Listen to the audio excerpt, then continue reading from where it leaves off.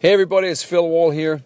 A couple of days from now, I'm going to be attending a seminar, and I'd set a personal goal to bring a certain number of people to that seminar with me, and I haven't met that goal yet, and I'm 2 days out, and what it's done is, and I've chosen to allow it to happen to me, but it's put pressure on myself to dig in even more. And I've just been really loving that kind of stress and that kind of pressure on myself to perform.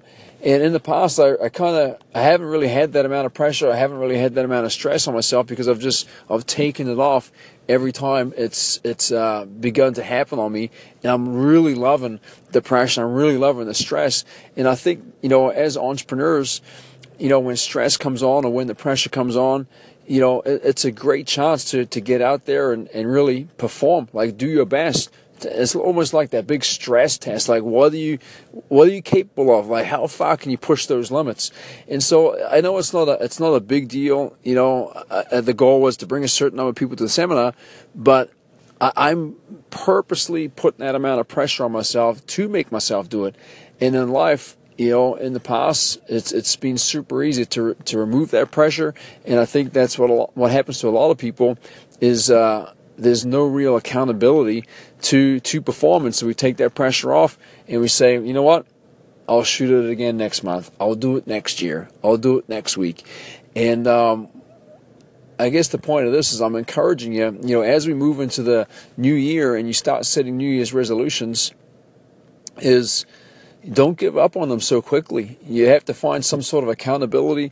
You have to create a system that when the pressure comes on for you to not turn up to the gym because you're tired, or the pressure comes on to you to spend money when you know you shouldn't be spending money, or maybe it's in relationships, or maybe it's in your business. As entrepreneurs, I mean, it happens, every day, every hour as entrepreneurs if you want it. But it's, I'm not talking external stuff. I'm talking applying personal pressure in your lives. And so what I do is I set goals. There's deadlines, which of course, you need those two things. But I think the biggest thing is figuring out how to create consequences around goals that typically don't have consequences, and putting that pressure on you. And so it could be relationship accountability, that you're part of a team, and that if you don't perform, if you don't do what you say you're going to do, then and what I do in my head is like, my team is going to think this of me. And I know as an entrepreneur, it's like I honestly don't give a rip what people think about what I do, and what I do for as an entrepreneur or as a dad or really anything. But I put that kind of little twist on it, where I say to myself, you know what, if I don't perform, my team is going to be thinking that. Like, I kind of have to do that in order to create that pressure on myself. And I don't want to feel like that if I don't perform, like just do my best,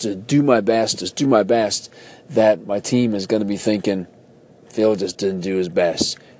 And so, you have to find these little ways of creating pressure to do things that you just don't want to do. And being an entrepreneur, it's tough, but it's freaking fun, man.